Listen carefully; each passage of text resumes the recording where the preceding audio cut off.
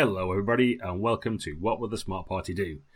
This week we're in conflict. Yes, Baz and I are in combat. Not literally perhaps, but on the gaming table certainly. With me as always, my good friend Baz. How are you, Barry? I am rolling initiative as we speak. Prepare yourself. Well, thankfully I'm on hold and ready for action. So, this week we're going to talk about combat. It's a big chunk of lots of games, isn't it? It's one of those things you can look at in the index and takes up bunches of pages.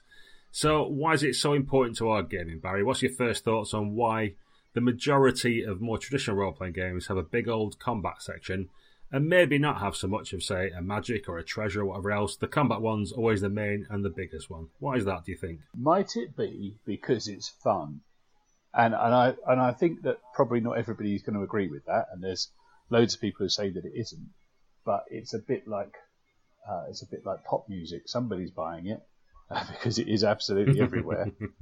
So it might not be critically acclaimed as meriting its own chapter, but at the end of the day, we spoke about this with experience and character generation. I think stuff is popular for a good reason.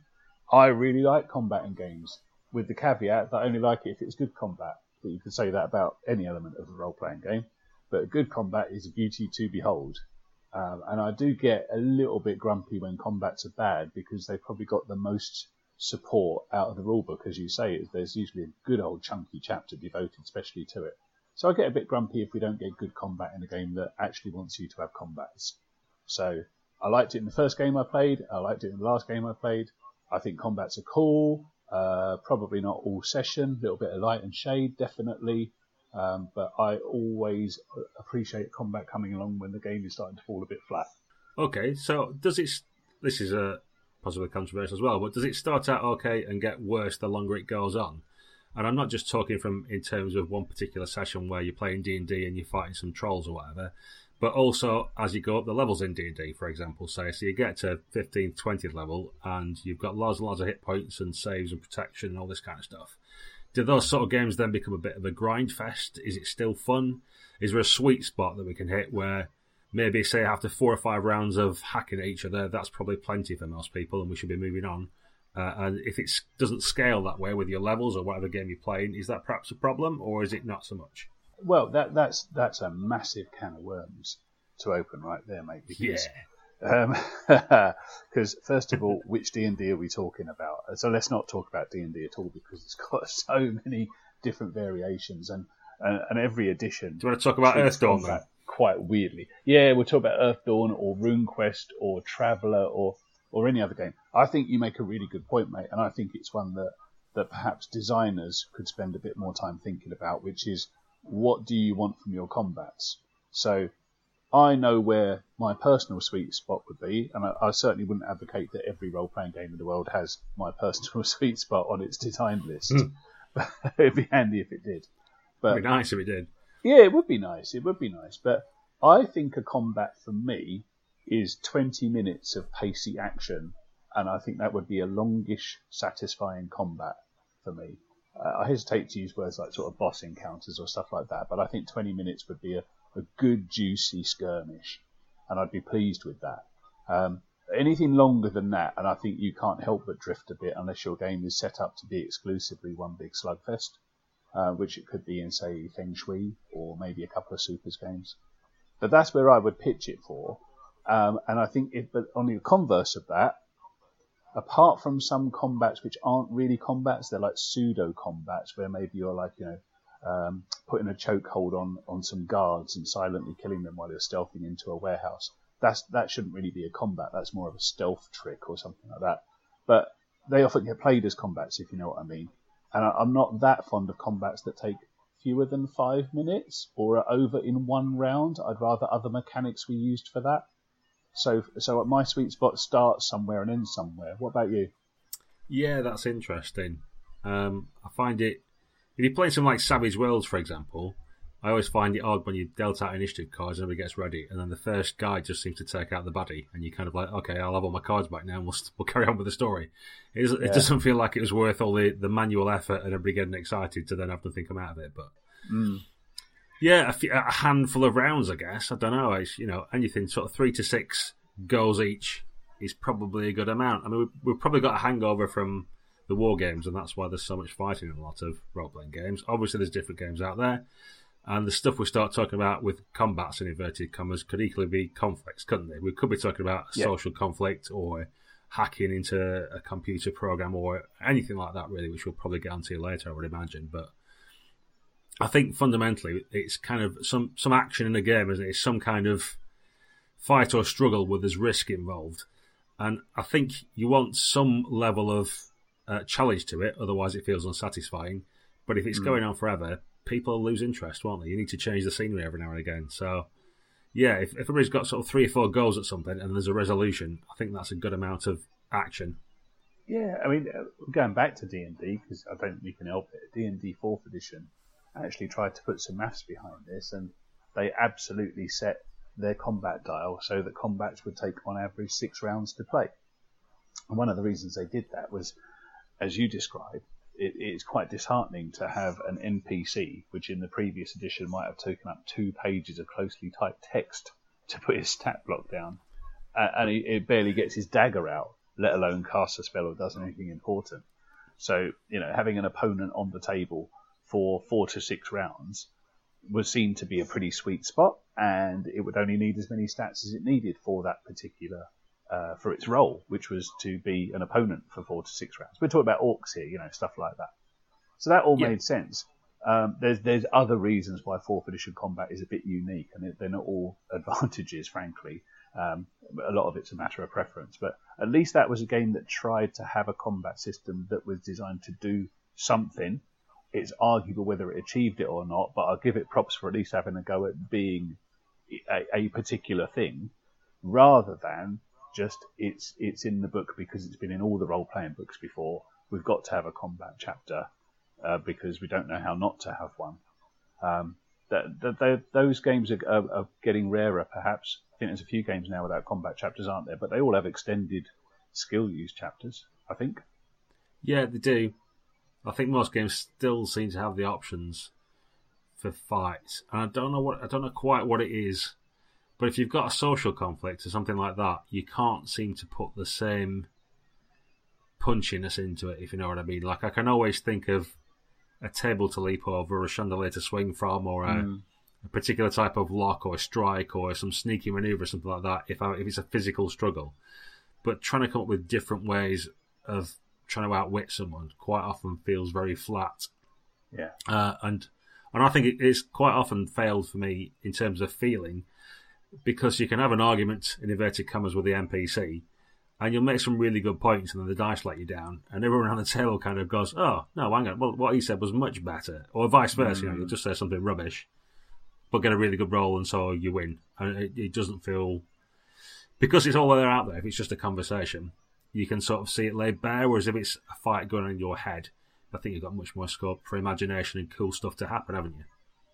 Yeah, definitely. I think there's loads of skills, player skills and GM skills that you have to bring to bear in extended conflicts, and combat's one that I think, let's be realistic now. I think we've just had loads more practice at doing sword fights and laser fights and gun fights than we have at doing courtroom debates or, God help us, seductions. I think we just have, and in our fantasy lives, clearly. Yes. But having said that, it's role-playing games that have trained us to do headbutts and kicks and punches, isn't it? And they all have as well, even the ones that say they're not particularly about combat. I mean, Call of Cthulhu's got as long a combat section as any traditional game has got, and there's combats to be had. I think, and I like it. I do like a fight in a game. I really like a fight in Call of Cthulhu because it's interrupted the fairly morbid investigations I normally end up in, or the tedious ones. But I think one of the differences between the old social conflicts and physical conflicts is the prospect of death.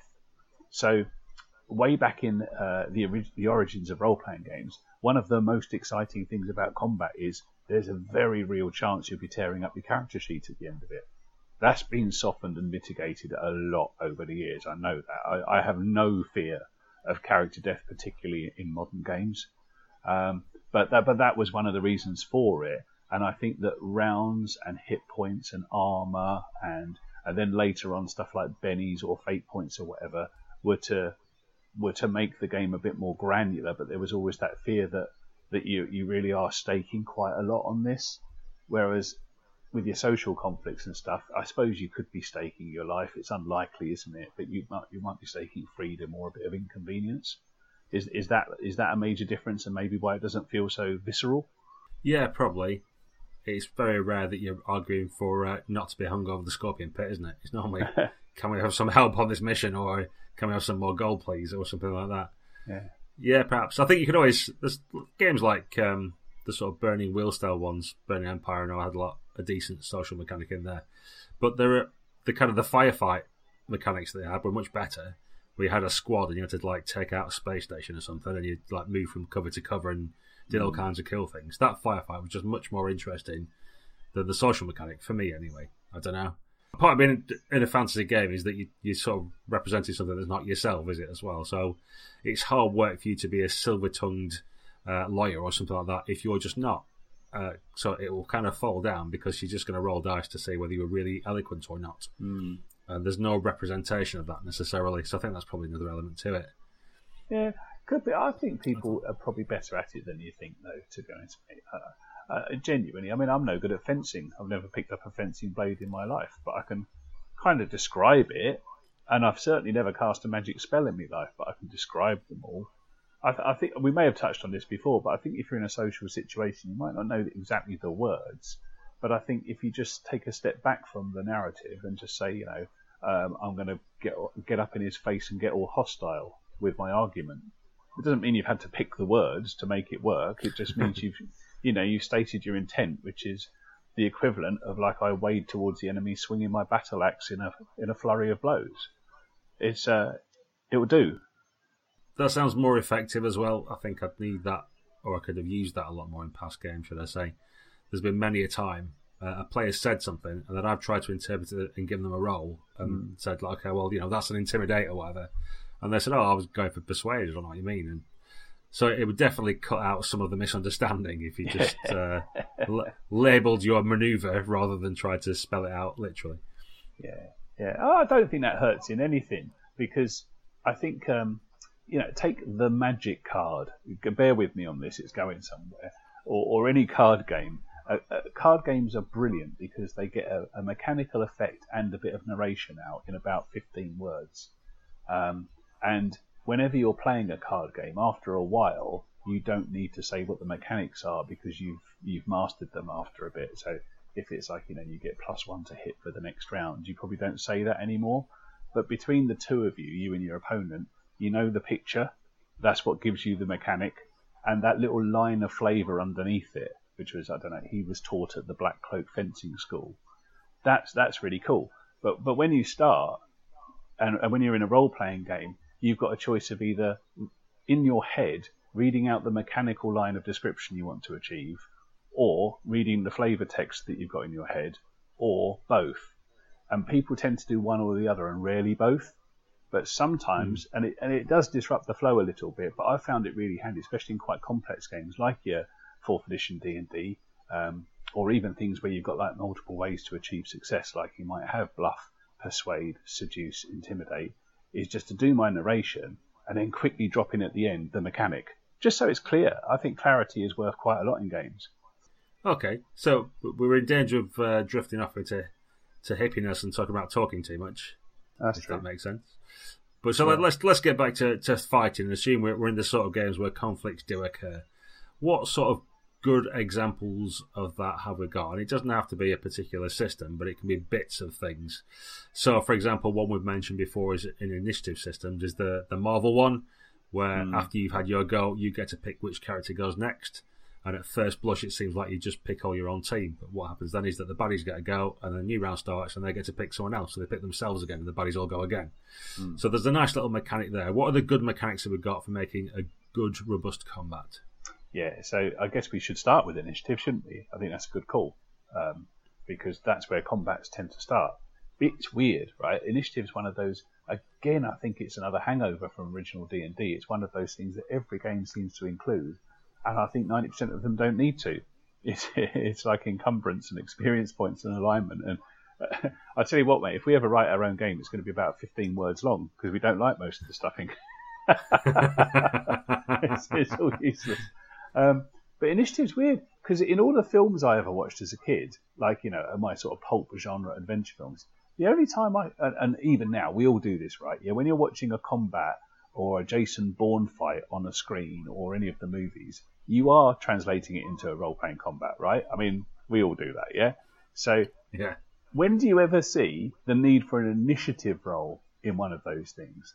Because the only time I can ever think that it's justified is if there's like a high noon Western shootout where there's basically a duel going on and it's rolled to see who draws first. Because the rest of the time, initiative seems to be one of those things that, the fiction, for want of a better term, just tells you who's going next. And if it is about parceling out so that everybody has one go each, well, I kind of understand that. But I think you need initiative from a really gamey point of view to avoid things just falling flat when the bad guy you've got 5 players shooting it in the face and it just can't survive that. It needs to get a chance to get involved in the story, and you don't want to hand wave it and go, it's immune to the first 6 shots fired at it. That'd be good. So I kind of get stuck on initiative almost straight away, and I enjoy quite gamey stuff like is it Feng Shui's got shot clocks? That's always quite fun, where you count down through stuff. Unfun is stuff where there's a particular character class like the Solo in Cyberpunk that has a special ability that means it gets to have 5 goes for everybody else's 1. Which looks good on paper, but gives everyone else the chance to go and eat a sandwich between turns. So yeah, I think for combat, you want to make sure everyone gets a go, don't you? That's basically it. Yeah, I think there's a problem with the Feng Shui. Actually, I haven't properly read the second edition yet to see whether they've fixed it or not. But some of the character archetypes had a higher shot number at the start. And basically, when you do something, it takes like 3 shots. So if you've got like a 15 initiative, you get 5 goes, and that goes up and down depending on the type of ability you use and if you defend yourself and all that kind of stuff. But you get a bunch of goes, and an old master might have an initiative of 6, so he gets 2 goes.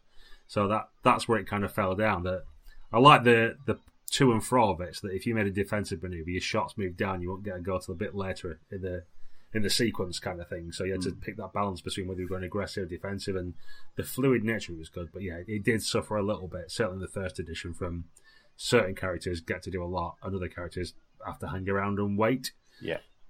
Which isn't so good. So I guess the sort of opposite to that, where you don't have initiative, I quite like as well, is stuff like Pendragon, where you've got opposed rolls.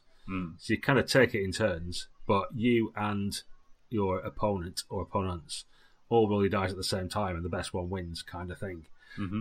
Now that seems much better, because ultimately, what we want to know from any of these fights or combats or struggles or anything is who's got the upper hand, who's doing well, don't we? Yeah.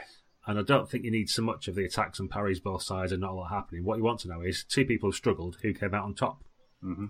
Mm-hmm. Yep. And not necessarily in an all or nothing way, but certainly for these few seconds, who's looking best off and who's looking worst off. Yeah, I think so. And there's been loads of systems that have got close to doing exactly that, but they always make it way too complex or not clear enough that that's what they're trying to do. I'm sure it was first edition Warhammer Fantasy Roleplay that had advantage and disadvantage. That means something different these days in other games, but it was if you won the previous combat round, you got plus to something, whether it be your attack or your damage, or you went up the initiative order. And if you're on the losing side, you got a bit slower. So there was a bit of to and fro, and about leveraging your advantage. And that was, and the Warhammer Fantasy Roleplay combat system wasn't exactly elegant or even sophisticated. It was fairly functional, but it had that bit in it, and that added a bit of movement to combat. I think movement's important, whether it be physical movement or something is happening, so that each round you've got a different state of play than the previous one, and it's not just repeat round 1 until somebody falls over on the spot. That's important to me, and a good initiative system can do that. Marvel Heroic, like you suggested with Popcorn Initiative, does that, I think. But other games just say like go round the table, and they're probably not that much worse. I think a lot of this maybe comes out from the description, perhaps. Yeah, another interesting one, which, again, I think there's a lot of this with the one roll engine system, certainly Godlike, that it looks good on paper, and it makes sense, and there's a lot of internal logic to it. But when you play it, it can suffer a little bit. So in Godlike, you go on, I think it's either sense or brains, it's something like that, but you go in order of who's least sharp to who's the most alert kind of thing. Yeah. And you make your statement of intent. So you say what you're intending to do, and then you roll your dice, and that tells you how fast you go and if you hit and all the rest of it, all in one roll, hence one roll engine. Which sounds cool, but the problem can be that you're trying to hit someone and they've already run off by the time it comes to your turn, which might make the sense that they were quicker and they saw what you're doing and got out your way. But from a player experience point of view, you've already said what you want to do, and you roll the dice and it doesn't happen, or you don't even get to roll your dice because it's already out of scope based on what's happened previously in the round, and that can be a bit frustrating. So it seems good, but it's probably better for, I don't know, maybe a computer game system or something like that, where all the adding up and taking away is done for you, and you actually get to do something rather than just whiff in inverted commas. I've tried playing that. I know you have too, quite a bit. I just lost control of it as the GM. I got the statement of intent thing right, going around the table. That worked okay. Although, interestingly, it depends who you ask first, doesn't it? Because there's an advantage in that. So maybe you need a pre-initiative. But that bit was okay, because that wasn't uncommon. I think Earthdawn had that. The Otherwise Perfect System has Declaration of Intent in it. Certainly early D&D had it, and I think it carried into a lot of games. But nobody used it, did they? Because as soon as you've got your Declaration of Intent and then you roll initiative, when somebody's go comes up, you say, what do you do? And they tell you again. But they tell you in a slightly different way, because even they can't remember what they said 10 minutes ago. Yeah. And in one roll engine with gunfights in World War II, it just fell apart, mate. I had no idea. And it's not exactly a game that suggests you use miniatures and battle mats, but there were occasions where that might have helped. Yeah. Peculiar idea, really. I can't believe that the designers use it. No, I've seen other people use it at conventions, and instead of the rather idealistic thing, which sounds good, where everybody rolls the dice at once and you work out who won or who went first or whatever, more often than not when I've seen it at a convention, people tend to do it one-on-one anyway. Right. In which case, there's not a lot of point using the one-roll engine system and doing all the statement of intent stuff, because you're just going to do it as a I'll go then you go type function anyway. So, yeah, disappointing. I think maybe if you have a small group of maybe 3 players or something, you can make it work, but once you've got like 5 or 6 around the table and several NPCs, it's a bit unmanageable, really. Okay. In my view, anyway. No, fair enough, mate. There's as many initiative systems as there probably are role-playing games now, and it may even be that it's one of those things where you design a new game and you think, well, I better design a new initiative system, because that seems to be otherwise I'm not writing a role-playing game. Maybe not. I don't know. Right. Let's just say we've got our players and our antagonists in some kind of order then. So I guess the next everyone gets a go. Everybody gets a go. So we've got 6 people are going to have a go. So the next traditional step is to roll attack and then damage separately. So I'll throw this one out there then. That's really trad to do that. But outside of combat, if you were trying to pick a lock on a door, you wouldn't make a pick roll and then a how quickly the lock opens roll. So what's that about in combat then? Does that add to the game, or is it a vestigial mechanic? Yeah, I don't know. It's funny, isn't it? Because there's certain things like old editions of D&D. If you have more armor, you're harder to hit. Whereas other games might have your armor actually protects you when you get the damage. So there's a little bit of messing about there, depending on whether you're going for the very similitude of actually wearing armor and being protected, but getting hit more often and getting chipped away at, or whether it's just you're zeroing the sum and just sort of saying, well, you'll hit less often, but you still take the full damage. Things like the new World of Darkness system are a pretty good thing, where your defense comes off the attack, so the attack will be less effective. But that fell apart. We played a sort of science fiction, cyberpunky type thing with one of my mates, Simon. And he had guys in stealth suits like Predator in the movie, so you couldn't quite see them. So they had loads of defense dice. But what that meant in mechanical terms was you only ever got 1 dice to hit them, so you just chipped away at them. So they were really hard to hit, and then you just nick them every time. There was no way of making a really hard roll, but getting a headshot and killing them outright, if you know what I mean. So that the system really couldn't handle that kind of behaviour. So it's very funny, because the other way I've noticed as well people sometimes do it is make a hit roll and roll the damage dice as well. And then if you hit, it's fine. You roll the dice and you've got your damage right there in front of you. Yeah. So that speeds all that up. But then you do get the problem that people get disappointed, don't they? Because they look at the damage dice, they've maxed out, they've rolled loads and go, hooray, he's definitely dead. Then they realise they actually missed. And then they feel like, in inverted commas, they wasted a roll, even though it makes no difference. Yeah. So it's all very funny. I think, I don't know. I'm in two minds about it. It's definitely an old roll to hit. And then if you've got things like RuneQuest or other ones, you've got a chance to parry as well. So that could lead to some awkward games where you've only got a 50% chance of hitting, and then your opponent's got a 50% chance of parrying it. So actually only 1 in 4 blows land. And then when they do land, you roll your damage and they might have armour, and you take the armour off, so you might not do any damage anyway. So I guess what I'm looking for these days is more for something to have an effect. Like I say, it's that kind of, you roll and you want something to come out the back of it. You don't want to roll and hit and then roll damage and fail necessarily, or you want there to be some implication from what you've done, perhaps. I don't know. To a greater or lesser extent, anyway. Yeah. I mean, it's I think this attack hit business is kind of like, it's the key to so many other decisions in your game. If you've only got 5 minutes to check out a new game in your friendly local game store, look at how they do that bit, because it will tell you everything you need to know about the entire game, I think.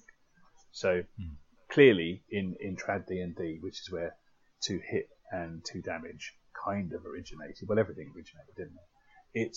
I don't mind it. In fact, I'm fine with it because it's very gamist kind of construct, and I quite like the idea of playing a game. Armor class makes no sense whatsoever. It's the least realistic thing ever. But this is in a game that's got dragons and beholders, so who cares about that anyway? But at least it's consistent.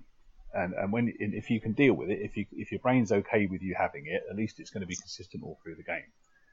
I mean, rolling damage at the same time as to hit, I think is really cool. If I roll a 1 to hit and max out my damage dice, I think that's kind of smart, because that tells me that the narration should be that the arrow missed my opponent by yards, but what it hit absolutely exploded. And it's probably kicked over a brazier of burning coals, or collateral damage, or taken out some innocent bystander and their head explodes. Or similarly, if I roll a massive to hit roll and tiny damage, it's the most precise blow you've ever made, and you've probably just sort of carved your initials into your opponent's throat, but to the depth of a shaving cut. So, I mean, I can narrate any roll. That's why I like role-playing games. I like narrating rolls and seeing what the dice tell me, and it throws up something new. What I like less is rolls to hit and then opponent gets to make a parry, because then the narration goes over to the opponent for a minute, and it's a bit of back and forth about trading sword blows, where I think I'd rather just package it up, and to hit and damage together gives you enough variables. It's one of the few times in D&D where you don't just have a yes or no to your answer if you roll them together. It makes it more than a binary roll. So I don't mind that. I can absolutely live with it. But I think, same as you, I want there to be something that happens as a result of the mechanics interacting with the fiction. I can't do combat purely on fiction, and I don't really want to do it purely on mechanics. That's what role-playing games do best, is that middle ground for me. Yeah, I quite like Legend of the Five Rings. I've not checked out the most recent version, but I can't imagine it's massively different than the other 3 versions that have gone before it. I think John Wick, when he was originally writing it, wanted to have the combat. Basically, if you get hit by a katana or a samurai sword, you just die. That was his combat chapter, because it's a killing sword, and if someone hits you with it, they fucking kill you. That's the end of the story. But it kind of got persuaded out of that to make it a little bit less lethal, so that people might actually buy and play his game. And it's not much different. I think if you get hit twice, you're probably dead. So it's a bit different, but it does give you that kind of real sense of danger and that sort of thing. I think Pendragon's quite similar in that if you take a good critical blow or something, you take a lot of damage, and then it gives you fear for your character's life, if you do care about your character and that sort of thing, of course. But there's a real definite blow. So we're kind of straying into territory of, should you have things like wound penalties and that kind of stuff, because I feel there should be something. It's one of the old cliched arguments against the D&D type games where you'd have 100 hit points and lose 90 of them, but you'd still be alright and carry on as you were before, and there'd be no difference. And that seemed to jar in people's minds. So there's kind of pluses and minuses for it. I definitely think there should be some kind of impact and an impetus towards winning if you're on top, without totally screwing someone over perhaps and give them no chance of continuing. Otherwise, start rolling dice for that combat because you've already decided what's going to happen. But it's something I do see in Savage Worlds, for example, which I really like. But once someone's got, like, say, 3 wounds, which is about as many as you can take before you get knocked out, you're at -3 to all your rolls, and that's a massive penalty. Yep. And then a lot of the time, your turn comes around, you try and do something, you just fail because you've got such a massive penalty to your dice rolls, and people do get frustrated with that. So, should we have wound penalties and things like that, or disadvantages bars? Should they be temporary maybe for a round or two, and then you get a second wind? How would you deal with that kind of stuff? For any kind of combat mechanism, I look to D&D for, because it does it really well. And I totally agree with you that the death spiral is no fun for anyone. So it might be more realistic. I totally get that. You know, if you get shot in the ankle, well, let's not even get into gunfights. We'll probably cover that in a minute, because getting shot is it's not like Hollywood. And getting shot in the... No, let's not go near gunfights, because it's just a can of worms. But we've got to go back to our initial statement, which is we like combats to take, 5 or 6 rounds, be fun for everyone. But in that 5 or 6 rounds, you want to feel like you've got a chance to contribute even up towards the end. So wound penalties seem like they should be a good thing, but it's a little bit anti-fun sometimes if you've got no way to come back from it. So, D&D 4th edition does exactly what you just suggested with temporary conditions that you get a chance to shake off at the end of any round. Some of them are a bit harder to shake off than others, which seems fair, but you get a chance. And you literally do have second wind as an ability as well. And it's designed to mirror those kind of like cinematic, like Lord of the Rings film combats, as opposed to Lord of the Rings books. And it does that very well because it's set out to achieve that kind of thing. If you don't want your combats to be like that, you're kind of out of luck. If you want your combats to be a bit more like you would see in a cop procedural show, I suppose, then it doesn't do that sort of stuff. But it does the kind of combats I like, so I would like it. I think one that's interesting is the way that Fate handles combat, in that it delivers consequences. I've yet to see a really good, fully statted out example of combat in Fate, and I've run an awful lot of Fate games and played in some too, but combats always feel a bit flat to me. I'd like to see one go all the way through and see how consequences line up. So for the uninitiated, a consequence is like a phrase that you can apply to your enemy, and it might be sprained ankle or winded or black and blue or bleeding out for that matter. And that phrase is something that you can use to inflict further damage on them later on down the line. So and they've got levels of recovery to them as well.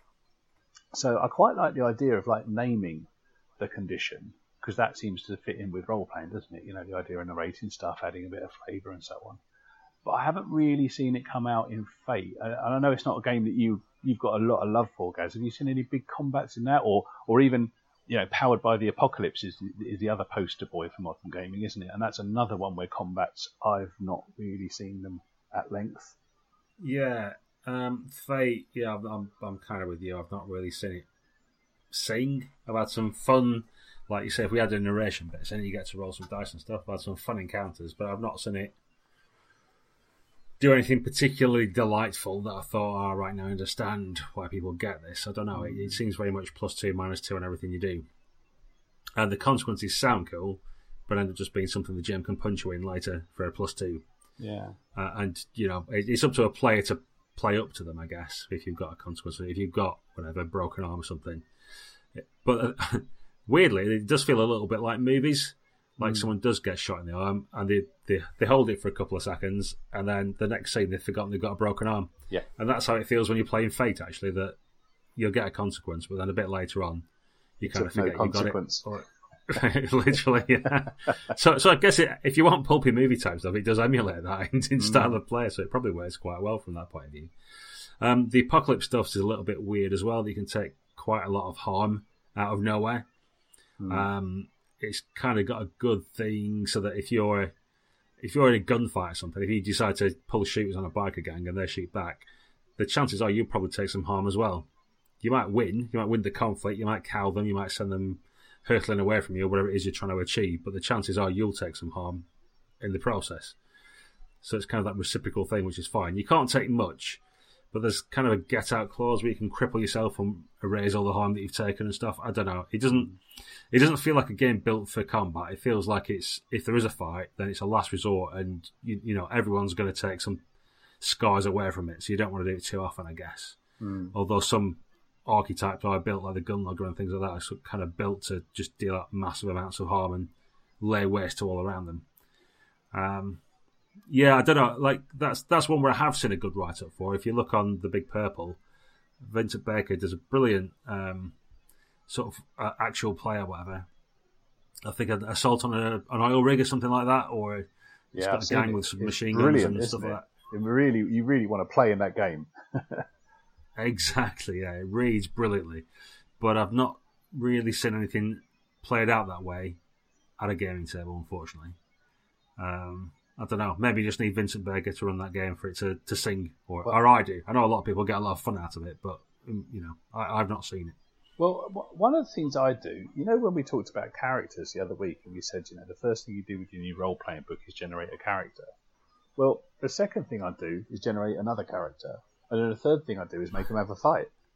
So that's normal, isn't it? I think. I don't know. Maybe it's not normal. But I want to test it out, and it's solo play, so I don't need to be, justifying every sword swing or anything else like that. It's just a dry run of the rules, and I quite like sort of like road testing it. I do it even if I've got a board game before my pals come over to play it. I kind of set it up and play through a couple of turns just to learn it really.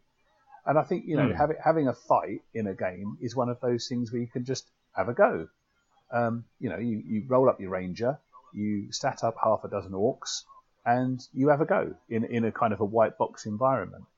And I think I would like to see more games enable me with that, because when I look to games like Fate, which is a game I really do like, or Powered by the Apocalypse, which is a game I really want to like, I kind of go to people and say, tell me about what would happen here, just dry run it for me. And every answer I get is, it depends. What does the fiction say? And it's like, well, I'm going to add in all the fiction later. Just tell me mechanically how it works. And there's not enough game there. That is a matter of personal preference. I get that. I do get it. But I like to layer my fiction on top of a sound mechanical base. And I just don't buy it with some games. And nobody seems to be able to explain it to me. It's like I just don't understand the language. Yeah, I think, well, I'm pretty similar to you in that respect. But I think a lot of people don't care, is that the right word? Don't care about the system, maybe. They don't actually care that much about the mechanics of what's happening. They rather would just want to say, tell a story. And like for people like me, certainly, possibly yourself as well, when the system's not right or things don't work the way I think they should, or it's not internally consistent, I get quite frustrated, and it takes me out of the game and the fiction of the story then, because I can see all the wheels turning. They're not turning properly, they keep sticking, and the gears need oiling and things like that. Yeah. So it sort of spoils the game for me. I think I know hell of a lot of other people who just play a game and just want to be told what shape dice to roll, and they don't give a monkeys whether the system's robust or where all the failing points are, all the rest of it. They just want to get on with the fiction bit and say what sounds cool, which is fine. It's a way of playing. It's just not my personal preference, I guess. I like all the fiction stuff. I'm like you. I like to tell a story, but similarly, I want the underlying base to be pretty solid as well. Okay. Well, I doubt very much we're going to convince anyone listening to this podcast that there's too much system, not enough system, whatever. Everyone's going to have their own personal take on that. So how about if we just look at combat as a device within scenarios or within campaigns or within settings? So, moving away from the mechanics of it particularly, what part does it play in plots? So, for example, Feng Shui is the game of Hong Kong cinematic action, and its scenarios are pretty baldly laid out. It's have 3 fights with some connecting tissue between those, and you've got yourself a decent session. And you have. Guess what? That's great. And that's a structure that you could take into Call of Cthulhu, but I don't think it would sit particularly well. Is there in trad gaming, is there a session that would benefit from having no combat, or would you always like to see a combat in your sessions? Do you know what I'm getting at? It's like, does it have to be there for it to feel like a game? Well, it's odd, isn't it? Because I've spoken to a lot of people, and we've had the similar conversations ourselves, where you come out of a session, you've played for 4 hours, and no one's rolled a dice, and you all high five each other. Oh, that was amazing! That was such great role playing. And it doesn't matter what the system is because you haven't touched any dice or had any fights or discussions or picked any locks or anything. So it's a weird one. But it depends. It depends. I'm trying not to say that, but if you sign up for a D&D 4th edition game and don't get to fight anything, I think you're probably missing out there. That would be a sad player. You know what I mean? You might have had a nice political discussion or whatever, but if you bought that set of books and read all the rules on spells and weapons and fighting and 5-foot steps and everything else that's in there, and you don't get to use any of it, you're kind of like, well, why are we playing that particular game then? Yeah.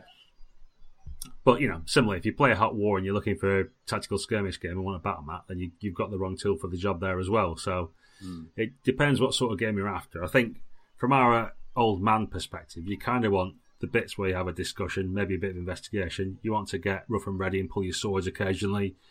You want to corner the bad guy and have a big boss fight, perhaps. There's certain chunks of things like watching a good popcorn movie, something like that, you expect to see and do. But I guess they've got to come out naturally. I think one of the things that we used to suffer from in the old days, and certainly I heard from players, was along the lines of if there was some baddies, then they'd say, well, we've got to be able to beat them, otherwise they wouldn't be here. So that comes down to that kind of realism thing again, that you kind of expected to have opposition and also expected to be able to easily beat them up. And that's possibly gone away a little bit. I guess it depends on your gaming group, but I think if you want to turn to swords and blades and weapons, then there should be opportunities to do that are appropriate if that's the sort of game you're in. But possibly comes down to the conversation you have before you start your game, before you start your campaign. What is it we want out of this? Yeah, I wish it did. I mean, this might just be the players I see. I like to think I've got a fairly broad knowledge of players, and I've played with hundreds of people over the years. But I tell you what, mate, if you put an RCN PC in your scene, a player is going to draw a weapon. Because it doesn't matter whether you think you're going to run a low combat game or not. I think players love it. Even the ones who say they don't, they love to escalate to violence. I know we sort of... They're the worst. Oh, yeah. We covered like Unknown Armies a few weeks back in the cast, didn't we? An excellent episode, by the way. I recommend it to anyone.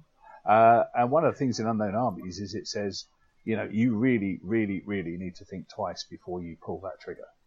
And it goes into great length about it. And it's actually quite moving, I think, the way it talks about violence and that we shouldn't really treat it as just a piece of popcorn. It's really brutal, nasty stuff for a reason. But you know what? That's all well and good. But when it comes to games, I have lost count of the amount of times that someone who appeared to be quite meek and mild-mannered, given the slightest provocation, loves to have a sniper rifle, get up onto the high-rise tower, and make bad guys' heads pop like watermelons. And that doesn't even take round-by-round combat. People just want to do it. They want to get up in people's faces with axes, even if all you did was deny them entrance to a nightclub, thinking this isn't going to be a scene. It certainly isn't going to be a combat. Yes, it is. Is that a learned behaviour, though? Because I found that it does feel like a hangover. I remember playing at Conception, I think it was, and Claire, the nice young lady, was in the game, and she was amongst all these testosterone-fueled blokes who had a couple of beers and were ready for a fight. And they went into this nightclub, and there's a Russian mob boss type character there, and I immediately started playing him as confrontational and arrogant and in your face and all that kind of stuff. And you could see all the rest of the players around the table already reaching for their virtual weapons and about to pull them out and start shooting, despite the hundreds of civilians around and all the rest of it. And she tried to talk him down and was really demure and acquiesced to everything he said and, played to his ego and all the rest of it and pulled off some nice persuasion roll, and it's like, cool, you resolved that situation without shooting anyone in the face. Great. But she was quite new to roleplay at the time, and to her it just went like, well, how am I going to deal with this boorish, bullish bloke? Well, I'll just, act all feminine and, talk my way around him because, I can twist around my little finger. Excellent. Thumbs up.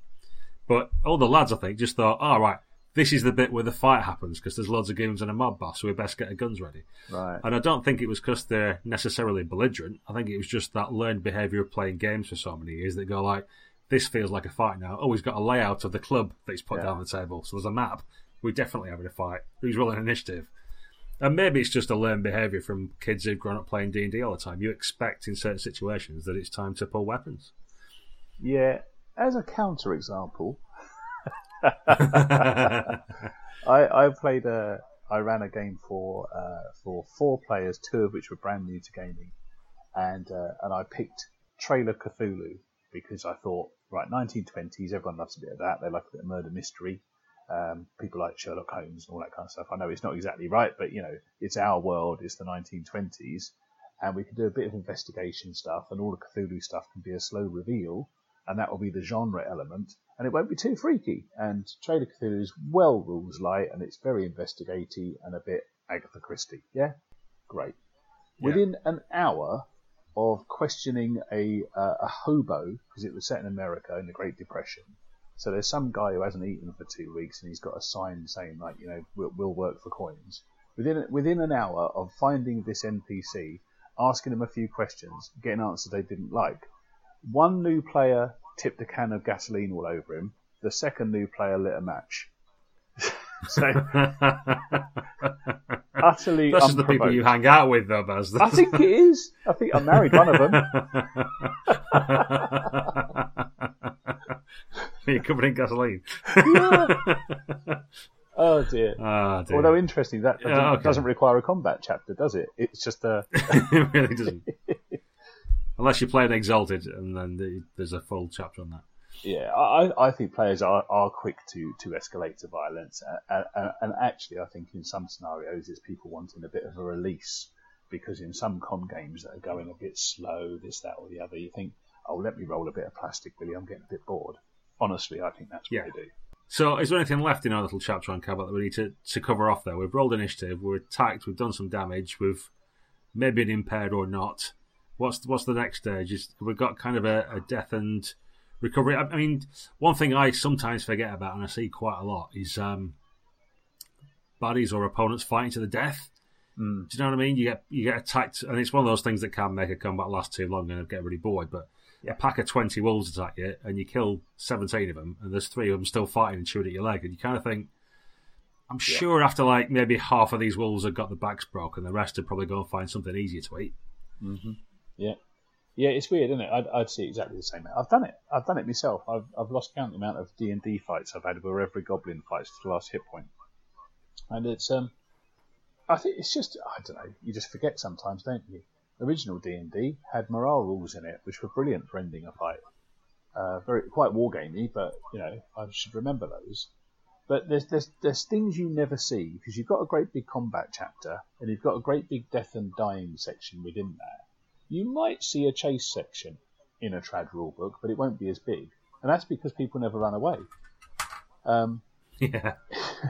Legitimately, if you try and intimidate a bunch of players, they're going to escalate to violence, and if they do escalate to violence, it's going to go to death.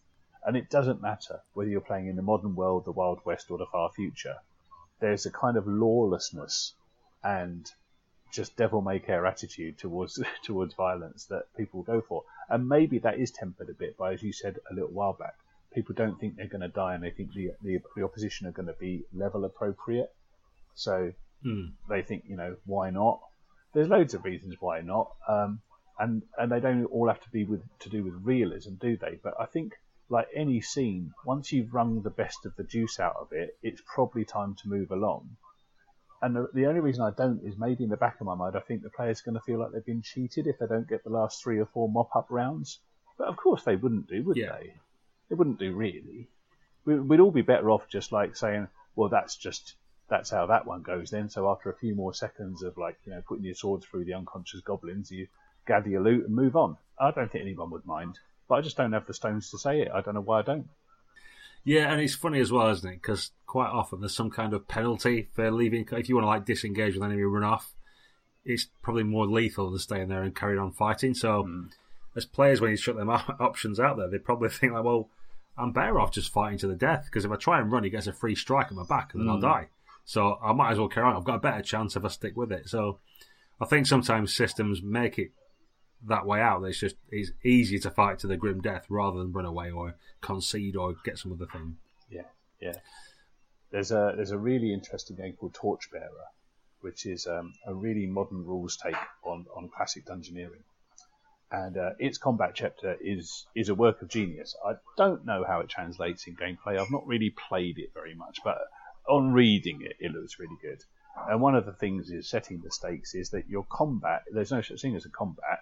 You actually do all have to choose what sort of conflict you're having, but that might be to drive the opponent off, or it might be to stand your ground, or hold your position, your territory, because those are kind of like two objectives to combats. Whereas in a lot of games, even the ones I've run, nobody really ever gets around to saying what they're trying to achieve in a fight.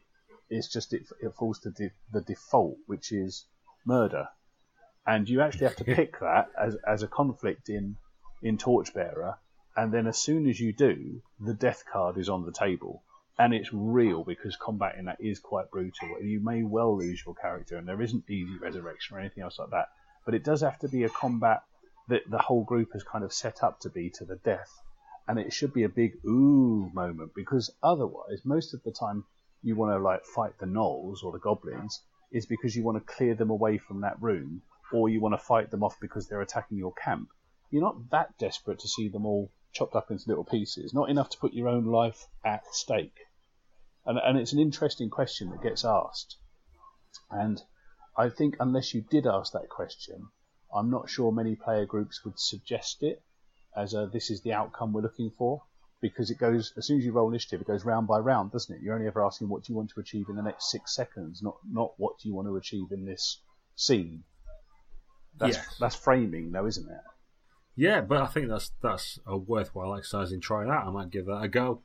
I'm thinking stuff like Hot War, where you have a conflict, you set up your stakes in advance and then go for it. So there's no reason why you couldn't do a similar sort of thing in terms of what do you want to get out of this.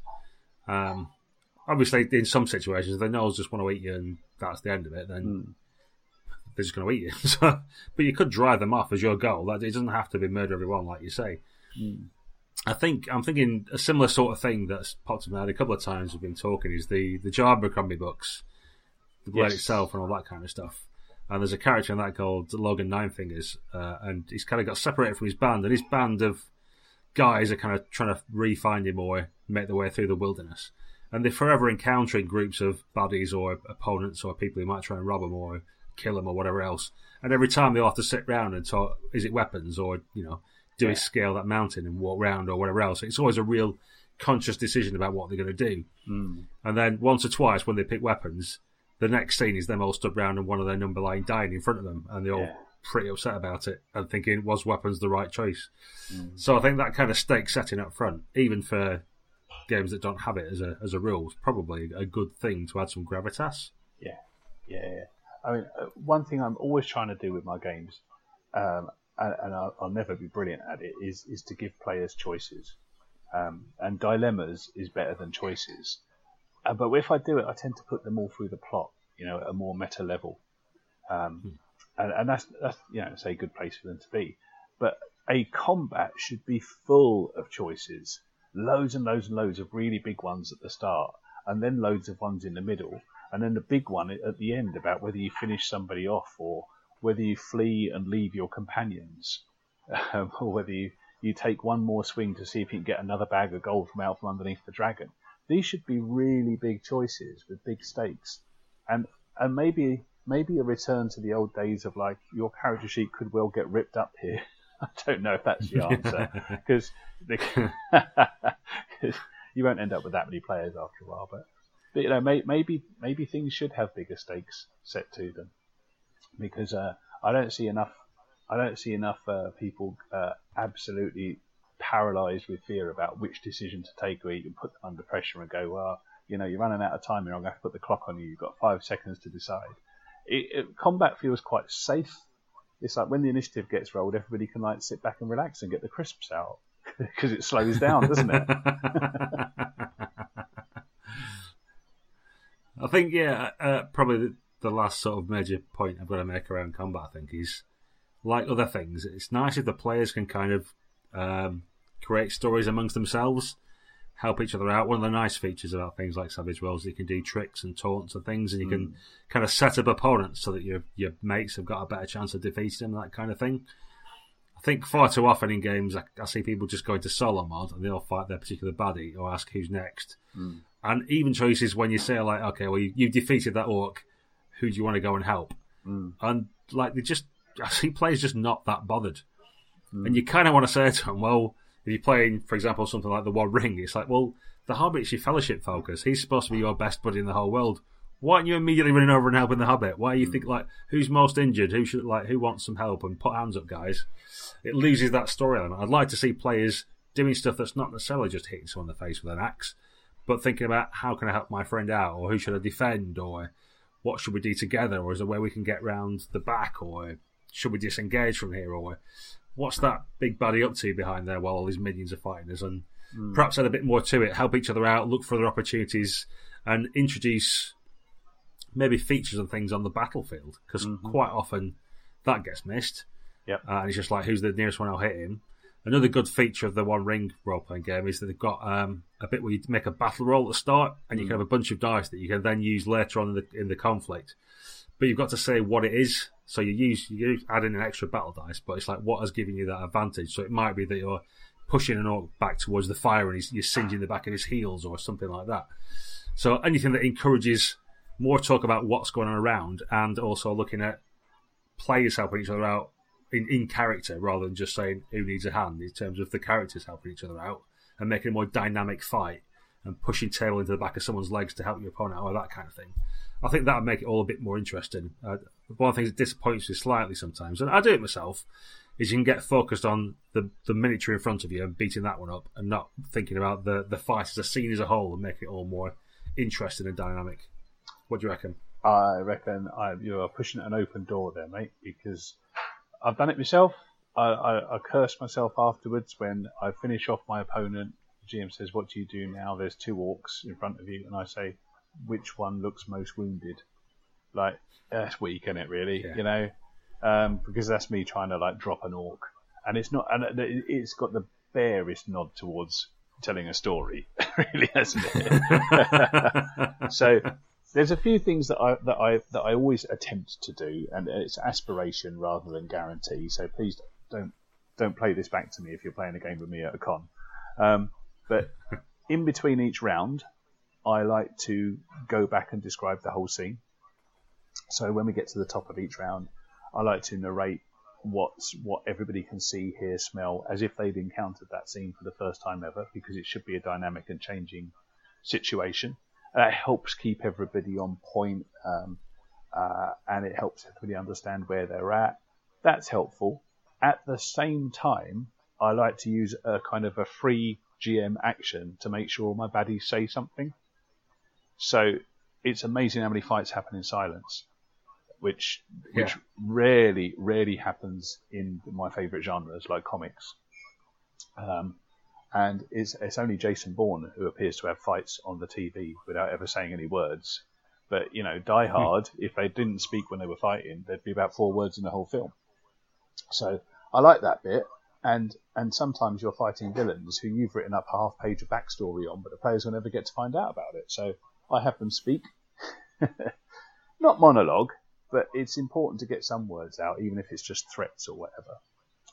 And then finally, from a purely mechanical point of view, my favourite combat mechanic is the escalation dice from 13th Age, which is simply a big old D6 that you start using in round 2, and you set it to 1, and every round that goes on after that, you crank up the dice to 2, 3, 4, etc.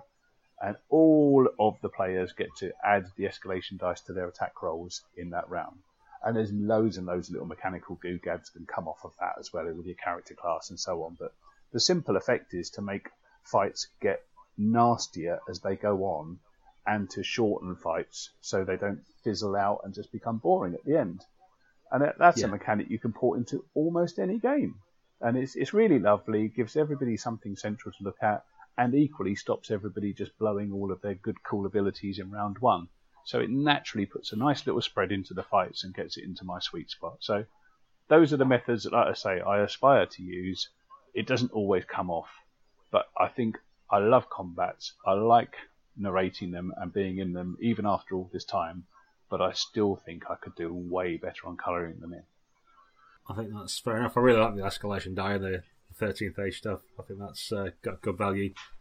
I'm trying to think of other specific examples of things like that, but none are springing to mind that's great.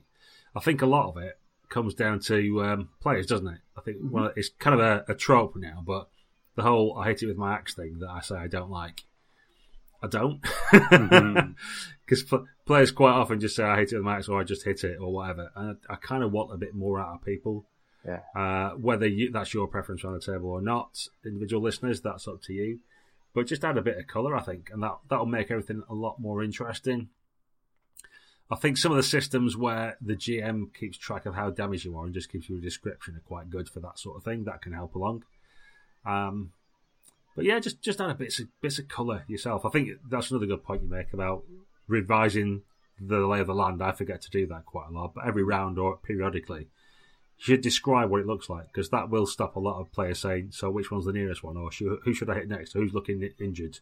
Yeah. Because they haven't got a clear picture. After like 6 other lads have all had a go, or lasses, you kind of lose track mentally of what's going on, don't you? So you just need a bit of a refresher to what the scene looks like. Yeah, I think so. And we've I think we've defaulted to talking about swords and sorcery fights because they may be the ones we have most often. But I think it gets even harder when you start talking about gunfights. They're hard work. Well, yeah, exactly. And I think for similar reasons, to go right back to the start of the podcast where we drifted a bit about social rules, it's quite difficult to narrate the pulling of a trigger and the impact of a bullet, especially if it misses. I mean, I have enough trouble with bows and arrows in fantasy games sometimes. Yeah. And you have to use all kinds of like left field techniques to get the most out of those, which is weird because watch the film Heat by Michael Mann if you ever get a chance. I'm sure you have if you've listened to this podcast. It's got a gunfight in there, which is absolutely incredible. And hardly a word is spoken, actually. Goes on for about 20 minutes. It's brilliant. I think you'd have a hard time putting that level of tension and pace into a role-playing game with any rule system, no matter how good it was for combat. It's just quite hard to narrate. And it seems like a real shame because there's a million sci-fi games that have never really gotten off the ground for me because they've stumbled at that stage with like lasers and that kind of stuff. So ranged combat, which we haven't really differentiated from today, Burning Wheel sees it as different enough to give it different mechanics for. Most games would give it exactly the same mechanics, but I find it much harder to GM or play. Yeah, with Burning Wheel stuff, all the players need to know the rules as well as the GM, and you all need to know what all the options are, so you can make informed decisions about what you're doing. And it's hard to get that buy-in because they're normally quite big books or quite big sections on doing stuff, and a lot of the time players want to turn up and just shoot at things. They don't want to have to have memorised 20 pages of rules and what the best counters are to certain manoeuvres and that kind of thing. But if you can get a group together who are invested, then it's a really good system. But otherwise, it struggles a little bit. Now, a lighter version, actually, something like Mouse Guard's quite good. I know the writer gets very upset if you say it's Burning Wheel Light, because it's not. It's Mouse Guard. It's a completely different system, but it is Burning Wheel Light. Maybe Burning Wheel is Mouse Guard heavy.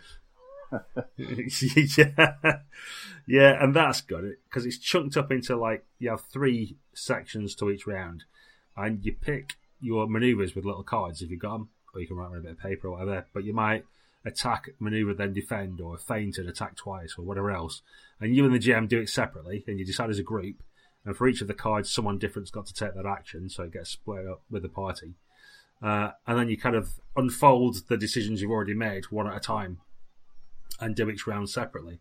So that's quite a good little mechanic. So I think having that's kind of like forethought about the sort of thing you're trying to achieve, and then committing to it, and then seeing how it pans out over a series of rounds, and then getting to reset and redo it again, have a little bit of a conflab, and try once more.